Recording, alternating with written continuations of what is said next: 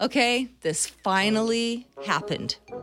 After people have been getting away with this for 50 years, someone was finally arrested for using their water cup at McDonald's to instead get a pop. Are you serious right now? Be honest, have you ever done that? Of all the dastardly things in the world.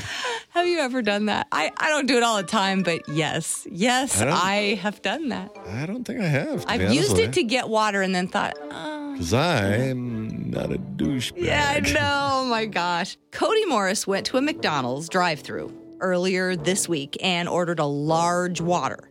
Then he dumped it out, went inside, and filled the cup up with soda instead. That sounds like a kind of a complicated way to do it. I mean, why not just walk inside in the first place? Yeah. Maybe because they won't give you a large water. You know, the cup that they give you inside is little, and if you're on the outside, they'll give you a big water cup. Anyway, the manager watched him do it and told him to give back the pop, but he wouldn't. He just got back in his car instead.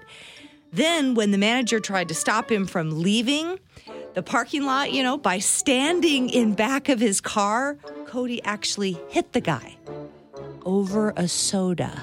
The cops got there, and Cody was arrested for felony robbery and vehicular assault over an orange soda.